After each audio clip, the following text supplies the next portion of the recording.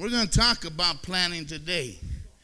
This young man, he graduated a college out there in one of them southern states. I'm not going to mention the state.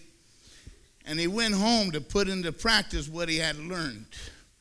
And he took up agriculture, planting and growing. But he wanted to have a chicken farm, so he bought 1,000 little chicks, and he planted them. They died the next day. So he couldn't figure out what was wrong. Then he woke up with another bright idea, and he got another 1,000 chicks. This time he planted them head first. They died. Now he's upset. He feels that all that time in college and all that money on tuition was a waste. So he texts his dean. He sends an email, writes a letter, makes phone calls, and leaves messages about how all that schooling was wasted. How come none of this produced a harvest? And then the dean finally answered him and said, you know what? I'm so surprised that you learned nothing while you're here. I don't know if I can help you. You know you should have sent me a soil sample. We're talking about planting today, amen? And how to plant and who we plant to. Matthew 9:36-38. Matthew 9:36-38. And in there, say amen when you have it. That was very nice of Sister Felicia to come up here and promote Vetty. We need to learn our word. We need to learn our word. We have to memorize our word because it's the word we need to stand on. If you want to have victory in your life, if you want to be a good disciple, a Christian, we got to know the word, amen? 9. Say it when you have it, please. And Jesus, throughout all the cities and villages, teaching in their synagogues, what was he doing? And proclaiming the gospel. What was he doing? In the kingdom, and healing every disease and every affliction. He was healing. He was teaching. And he was proclaiming. When he saw the crowds, he had compassion for them because they were harassed and helpless like sheep without a shepherd. Then he said to his disciples, the harvest is plentiful, but the laborers are few. Now I'm going to try to do something that I usually don't do, but I have nothing less than the utmost respect and love for you, Sister Chella, and our pastor, Pastor Esteban. I believe, without a doubt, that they are the team for this church, for today, and for our future. Amen? Amen? It's been nothing less than a pleasure to be here. And I see nothing but pleasure in the future. Thank you. Of course, the pastoral team, thank you very much. Amen. And you church, it's a great honor to be here for you. Amen. You see here that Jesus was looking out across the multitudes. Wherever Jesus went, most of the time there was multitudes. There was crowds. There was a lot of people following Jesus or where he was. Jesus didn't want to be alone. He did not want to be alone unless he was going to be alone with his Father. He lived with 12. He shared his inner circle with 3, but he was always talking and teaching the multitudes. And here we see that he looks across at the multitudes and he refers to them as sheep. He refers to them as sheep without a shepherd. We see that he was moved with compassion. You see, I believe that his heart was a little bit concerned about these sheep that looked like there was nobody there caring for their well-being, their spiritual well-being, that nobody was there caring about them like a shepherd should. Therefore, that these sheep were in danger. You see, Jesus also made the statement that there wasn't enough people or workers or shepherds to help provide guidance and protection for these so-called lost sheep. You see, Jesus made this statement that we need help in evangelism. The harvest truly is plentiful, but the labors are few. Sheep without a shepherd are at the mercy of the wolves. Sheep without a shepherd are easily prey for the bears or any other hungry beast. When a sheep is connected with the herd or the flock and the shepherd is there to protect them, we all know that David killed a bear and David killed a lion while he was out in the shepherd field protecting the sheep and being a little shepherd boy. That's what somebody that has been given the task to watch the sheep does. They protect them, but these look like they had no shepherd. So now they're easy prey to the wolves and the bears and the lions or any other creature that's hungry, especially when the sheep starts wandering. You see, this is the condition that Jesus saw the flock of sheep there, the herd of sheep, the people, the multitudes. He's seen that they did not have a shepherd. In other words, man, they weren't in the group. They did not know Jesus Christ as their Savior. People without Jesus as their shepherd are at the mercy of the devil, just like a sheep without a shepherd is for a lion or a bear. An unsafe person will wander aimlessly into dangerous situations one after another. Some of us know this personally. But the worst thing of all, my friend, is not only that they'll go from one dangerous spot to another, wandering aimlessly, but the sad truth is that they might die without knowing Jesus Christ. They run a risk of dying without Jesus Christ. That's referred to as the second death in Revelation 20, for those of you that want to study. This statement that Jesus made occurred 2,000 years ago. What we're reading here today in Romans, in Matthew 9:36, was over 2,000 years ago. Do you think the harvest is even more wider right now? How wide do you think the harvest is right now for us today? I believe the harvest is ripe and ready. Week after week from this pulpit, week after week, we hear Pastor Esteban, we hear the pastoral staff here, we hear Brother Eric trying to encourage us, trying to get us to go and tell this lost world about Jesus Christ. We hear about that we need to help build the kingdom of God, that we need to spread the good news, that we need to spread the gospel to those that do not know. That way, perhaps we can get sheep here where they belong with a shepherd. Amen. Without evangelism, any church eventually will dry up and die. It doesn't matter how big the church is. It doesn't matter if the pews are full or not. It doesn't matter how much money is in the bank. Without evangelism, it will die. Having said that, on the same note, any Christian that doesn't have the task in hand to spread the gospel to somebody that is lost, somebody that is wandering lost, somebody that doesn't know Jesus, a Christian without that in his heart will also dry up and die, just like a church. Amen? You'll die spiritually. We face the same difficulties today that Jesus faced over 2,000 years ago. The harvest is ready, but the workers are few. We need people that will do the work of evangelism, to do the work of an evangelist. A lot of us are going to say that I am not an evangelist, okay? And over here, when we think of evangelists, who do we think of?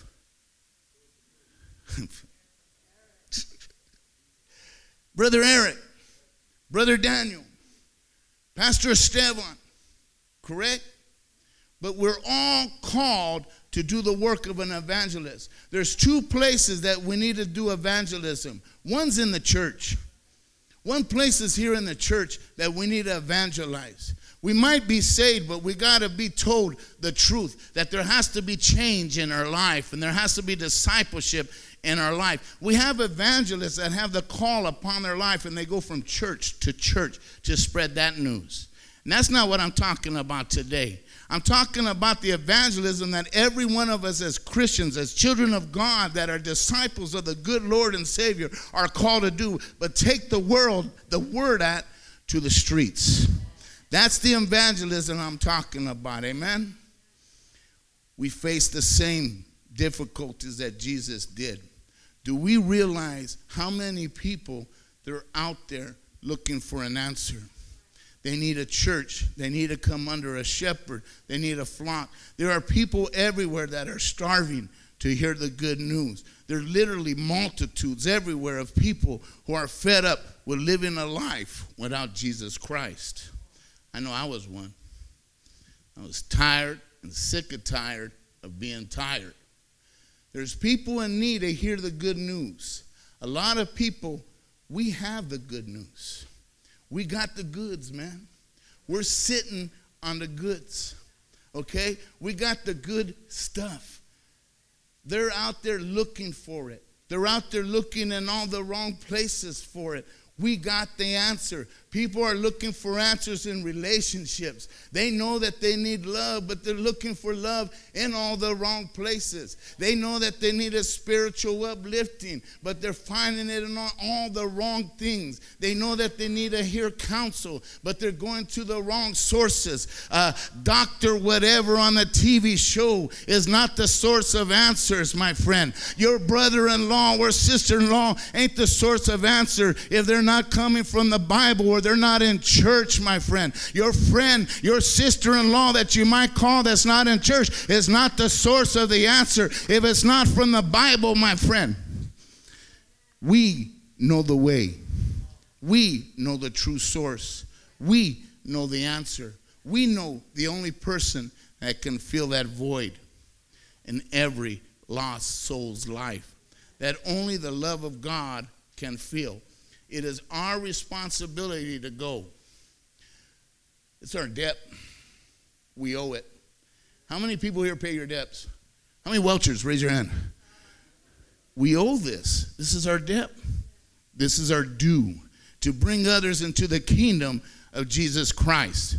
The kingdom is at hand. The kingdom is near. The kingdom is here. What is the kingdom, my friend? What is the kingdom? Well, you know what? The kingdom is wherever there's a king. We serve the Most High King. Jesus Christ is here right now, my friend. We are part of his kingdom because not only were we saved from destruction, not only were we saved from our sinful life, but now we have a king that we serve. We have a Lord and Savior, and we need to tell the lost world out there that the kingdom is near. It's only as far as accepting him in their hearts and life as their king and savior. The kingdom is at hand. That's the message that we have to tell them, that it's only this far away. All you got to do is believe. All you got to do is confess. All you got to do is let him in your heart, man. Let him cleanse your life. Let his love in. Let his forgiveness in, and give your life to him. Make him your Lord and commander. Do what he tells you to do. Let him be your king. The kingdom is at hand. The kingdom is near. And that's the message they need to know. They're wandering like lost sheep without a shepherd. We have the answer, and we know the way. Does God love these folks? Yes, God loves them. We know in John 3:16, for God so loved the world that he gave his only begotten son. Okay? We know that he loves the world. This verse shows us how much God loves people. This is why Christ came, and this is why Christ died for you and I. This is the main reason why Victory Outreach was birthed. This is why we exist, man, is not to sit in pews and thank God that we're saved and that we're no longer out there looking for love in the wrong places, that we're not looking for spiritual fulfillment in a bottle or a needle, that we're not sleeping around any longer, my friend. We're not just going to stay content sitting in these pews and telling nobody nothing, but we exist primarily. We were birthed primarily to go back into the streets, my friend, where the multitudes are, where if we don't take the word out there, the lions will get them, the bears will get them, the other animals will get them. They'll die in their addiction. They'll die in their loneliness. They'll die as sheep, my friend, without a shepherd. That blood, I don't want on my hands. That blood, I don't want on my hands. I owe this. I'm not going to sit around knowing I got the goods and see them hurting. No good. We are to reflect the heartbeat of God for unsaved people. It is God's desire to see lives transformed by the gospel of Jesus Christ. The question is, do we desire what God desires? This is a question that is troubling, isn't it? It seems that from the behavior, not here, but other churches, if you were to look at their behavior, and I know that there's good, God-fearing, God-loving, great people in a lot of churches, but if you're just to go from the surface, it might seem that they don't desire what God wants. And what God wants is for all people to come into his kingdom. He wants all creation to come together and worship him as one body. That's the message, my friend, was we were created to be under one kingdom, as one family, as one body, and worshiping God with one voice. That's what he wants. He wants us to know the love, accept and receive his forgiveness, and go let others know that there's somebody who loves them and that they've already been forgiven. Eric shared that desire and ambitions are good, and he shared how they're God-given. But he also said that there's something we need to do about it. You can't sit back. He said you got to suit up in your mountain clothes, so to speak, and you have to climb a mountain. There's work to be done. Okay, Christianity, my friend, isn't for the lazy or weak-hearted. It takes courage. It takes courage, amen? I'm going to read something, if I may, real quick. I never set my time, so I'll start it now. It's going to rain. You guys don't have nowhere to go.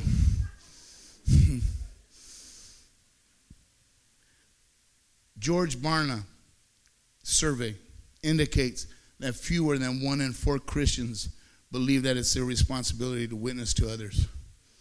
Most Christians think that it's the job of the professionals, of the pastors and the evangelists to do this. Dr. James Kennedy, founder of Evangelism Explosion, stated that one of the saddest statistics of the day is that 95% of all church members have never led anybody to Christ. It said, we are content to be keepers of the aquarium rather than to be fishers of men. Fishbowl, fishermen.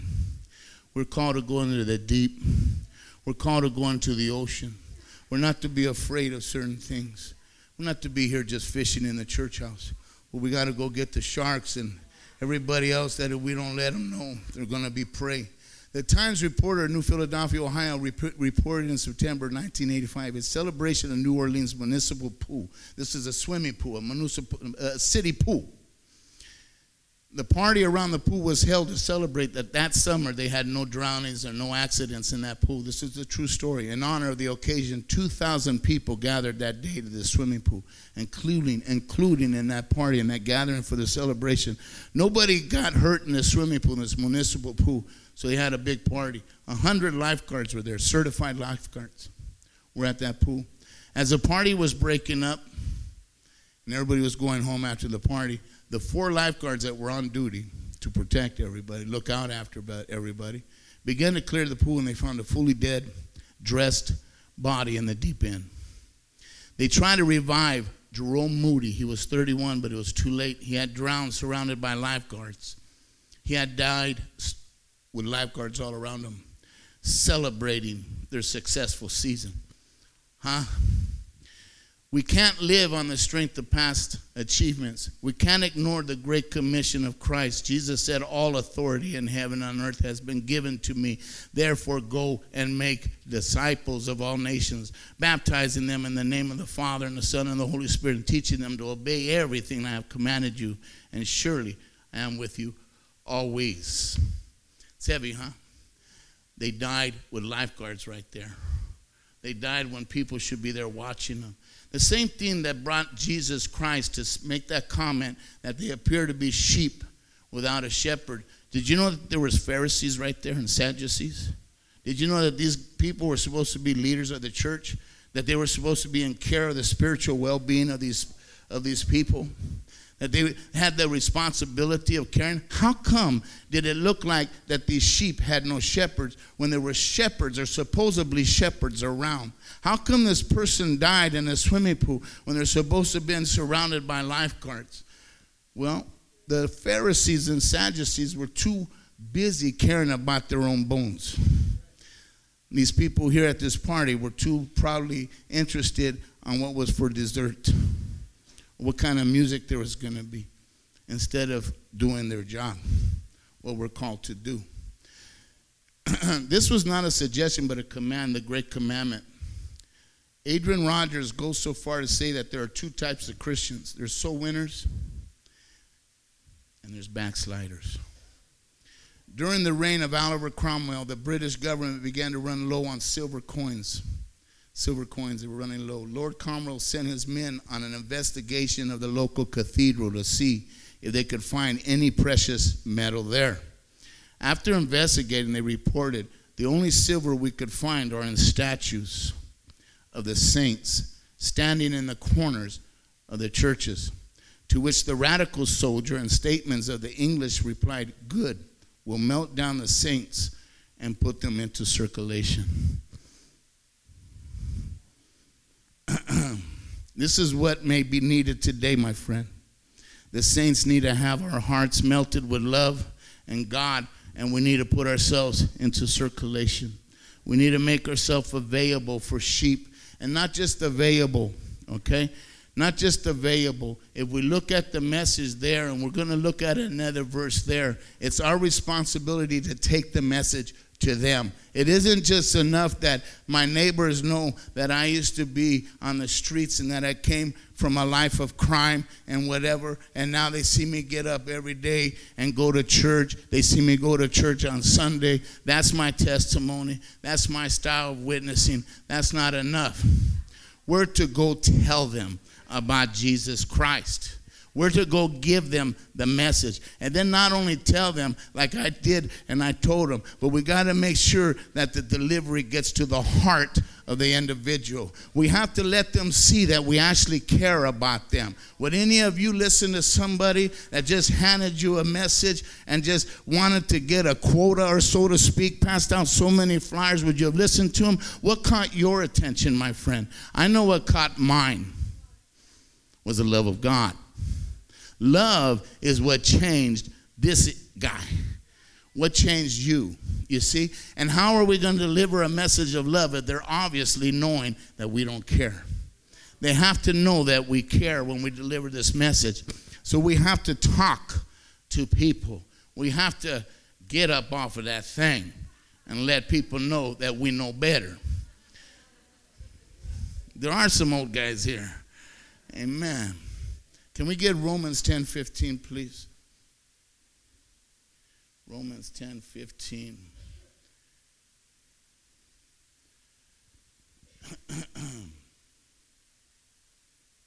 Whenever everybody has it, say amen.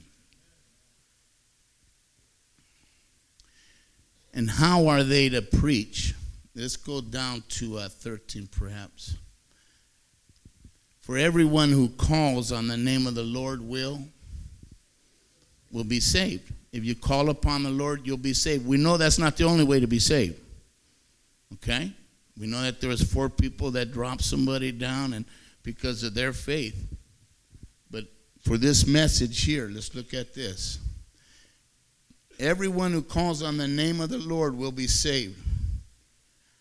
Verse 14. How then will they call on him whom they have not believed? How are you going to give your life to somebody? How are you going to pay the price for something you don't believe? You don't even know if it's worth it to give your life. You don't even know if it's true to go ahead and say, yes, I believe. Here's my heart, my life. Be my Lord and Savior. I want to be part of your kingdom. How are they going to believe? How will they call on him whom they have not believed? And how are they to believe in him whom they have never heard? And how are they to hear without somebody preaching? And how are they to preach unless they are sent? As it is written, how beautiful are the feet of those who preach the good news. How beautiful are the feet. You see, there's a lot of things right here if you look at it. There's a lot of good meat here if you look at it. You see, the first thing is that we have to realize that what he's quoting is from Isaiah. What Paul's talking about is from Isaiah. And we have promise scriptures in Isaiah. What are they? Isaiah 45 and amen. And what was happening at that time in Isaiah was that the people, God's people, were taken captive into Babylon. And he gave Cyrus to lead them out. It was King Cyrus that was used to get them out of that bondage, right? Okay. And what happens here is people were also left in Judah. Not all of them were taken. A lot of them were. The walls were destroyed. The city was destroyed. They came in and they just took everybody. It's like all of a sudden Hayward is just like ruins, like a German movie, so to speak. You just see buildings crumbled and you see devastation, and only a few people from Hayward are remaining here. That's how Judah appeared at that time. There was just devastation. They came in and they destroyed the city, and they took most of them captive, and they only left a little bit there. You see? And so people were always looking towards the hills. People were always looking towards the hills. You had people that were posted on the outskirts to look at the hills. These were watchmen looking for a messenger. And a messenger would come running or walking, whatever the message was. If it was good news, you can tell from a far way that the messenger was delivering good news. By the way he walked and talked and waved the message. Hey, I got good news for you. Your brother's coming home. Your sister's coming home. Your family's coming home. The people that were taken captive are now free. That's good news. And you can tell by the way that they're running if they're delivering good news or bad news. You see, because somebody that's walking all bum-kicked, here's a flyer, doesn't look like he's delivering good news. But somebody that knows that Jesus Christ saved them, and they know the love of God, and they know that they've been forgiven. And you know what, man? The love of God's there for you too. And you also can get forgiven, man. You don't have to stay in locked up prisons in your mind thinking that everything you did, man, has to stay. That shame has to be your life forever. No, that prison door has been opened. You've been set free. You're no longer guilty, my friend. There's been a price paid for your life. That's good news. You see, there's a good way to preach and there's a bad way to preach. There's a good attitude and there's a bad attitude. Amen. If we're going to find areas where we can hurt preaching and spreading the gospel to the people that need to hear it, if we don't want the sheep to come in but maybe get scattered further, then you know what? That will happen when we preach with a bad attitude. When we go to the streets, man, and they don't feel love, but they feel that we're looking down on them. When we're looking down on them like you filthy sinner, How can you be the way you are? Here's a flyer. That's going to make them not want to come to where they can be shepherded. That's going to push them farther away. I've used this before. We will produce more atheists than Christians with a bad attitude. Those mindsets almost always will interfere with the spreading of the gospel. The good news, you see, has been entrusted to earthly vessels in Corinthians who carry a precious message. This message of the cross is precious, precious, amen? But we can hurt it.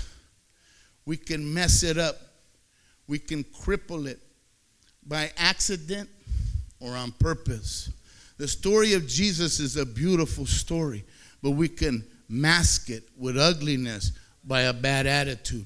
We can distort it by human weakness. It should be the goal of every one of us to hide behind the cross and not hide the cross behind our attitude.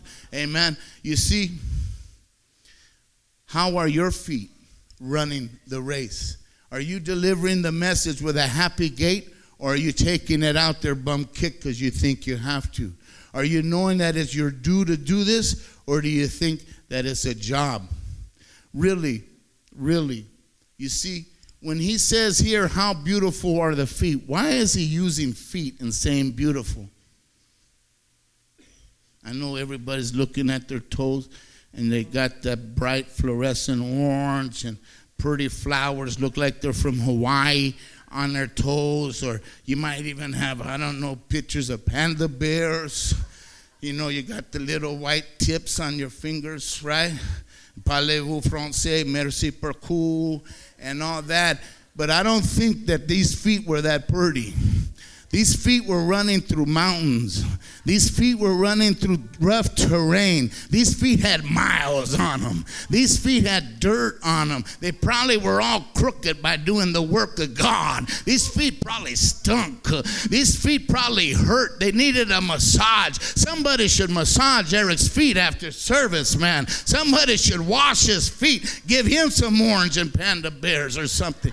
Because the worker's feet cannot be that pretty. You see, but what it's talking about is when you're in prison and you're locked up and you're trapped in a state of mind of lostness and you're looking for things through this and you're looking through things through that, and then all of a sudden the door swings open and you find freedom. The person that brings that news is a beautiful person. The person that brings that news got beautiful feet. Mwah! I kissed that stinky foot. Yes, that's what he's talking about, my friend. They didn't have shoe nails at that time. They didn't have pedicures at that time. They didn't scrape off all that other skin at that time. The beautiful feet was somebody that brings the good news has beautiful feet. Oh, how beautiful are the feet of the messenger of the gospel of Jesus Christ.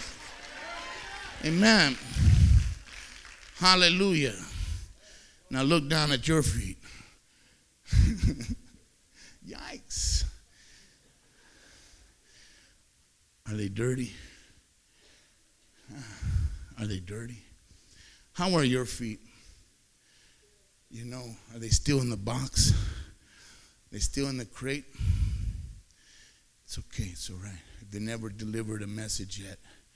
But today right here, we got another part of the message, man, about forgiveness is that today's a new day. We serve a God that forgives us for what we did before in Egypt, and we serve a God that He forgives us what we did yesterday. He forgives us what we did today. Hallelujah. We serve a good and beautiful God. And we haven't been doing what we need to be doing yesterday. Today's a new day, my friend. We can get stirred up and new, and we can say, today I'm going to take the gospel wherever I go. Today I'm going to go let people know the news. I'm not just going to expect them to think that they should already know. How will they know if nobody goes? How can they commit and if they don't believe? Who's going to go explain these things to them? We got to get in a position. Today is a day, my friend, to make a change. How are your feet? Or perhaps you've been doing the work but you need a refreshing. You need a revival. You need a fresh look at things.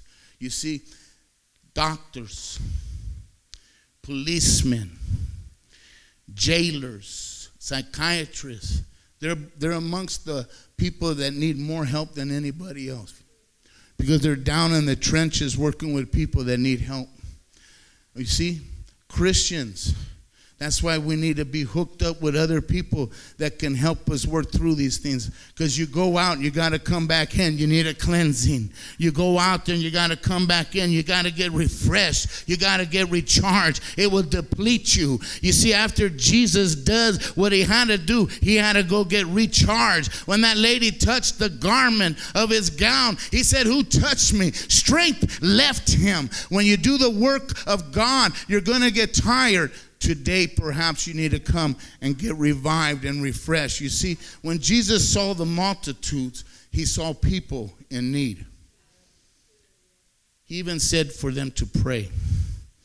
He said, you know what, let's pray. Let's put in a request to the Father that he'll send more workers our way to meet the needs of these people that are hurting, these people that need shepherds, to bring them information that are needed so they can believe and dedicate their lives and come into the kingdom of God. These altars are open today. These altars are open right now. Let's say you say, you know what? I want to answer the call and be a helper today. I want to be a person that not only knows that God forgives me. Let's say you want to be a person. I don't want to be a person that knows the forgiveness of God and I just want to be satisfied for myself. I don't want to be like the Pharisees, but I want to get my feet dirty and go out and get beautiful feet. Let's say you've been doing the work of the Lord. Come and get refreshed. Come and get refreshed. You say, I want to be used to take the message. Or maybe you want to pray for more helpers. Help us pray that more people will rise up and answer the call as a Christian. Let's say you want to pray that the harvest will grow more plentiful, that we'll get big potatoes under good shepherding. Amen. Or today perhaps you don't know Jesus Christ as your Lord and Savior. Let's say today you say, you know what? I don't know the love of God that you're talking about. How can I deliver the message that I don't know? Well, come over here, let us pray for you. But then after, let us talk to you so we can explain who Jesus Christ is and who your Lord and Savior is. Amen? To enter into the kingdom by making him your Lord and King. Hallelujah. Begin to pray.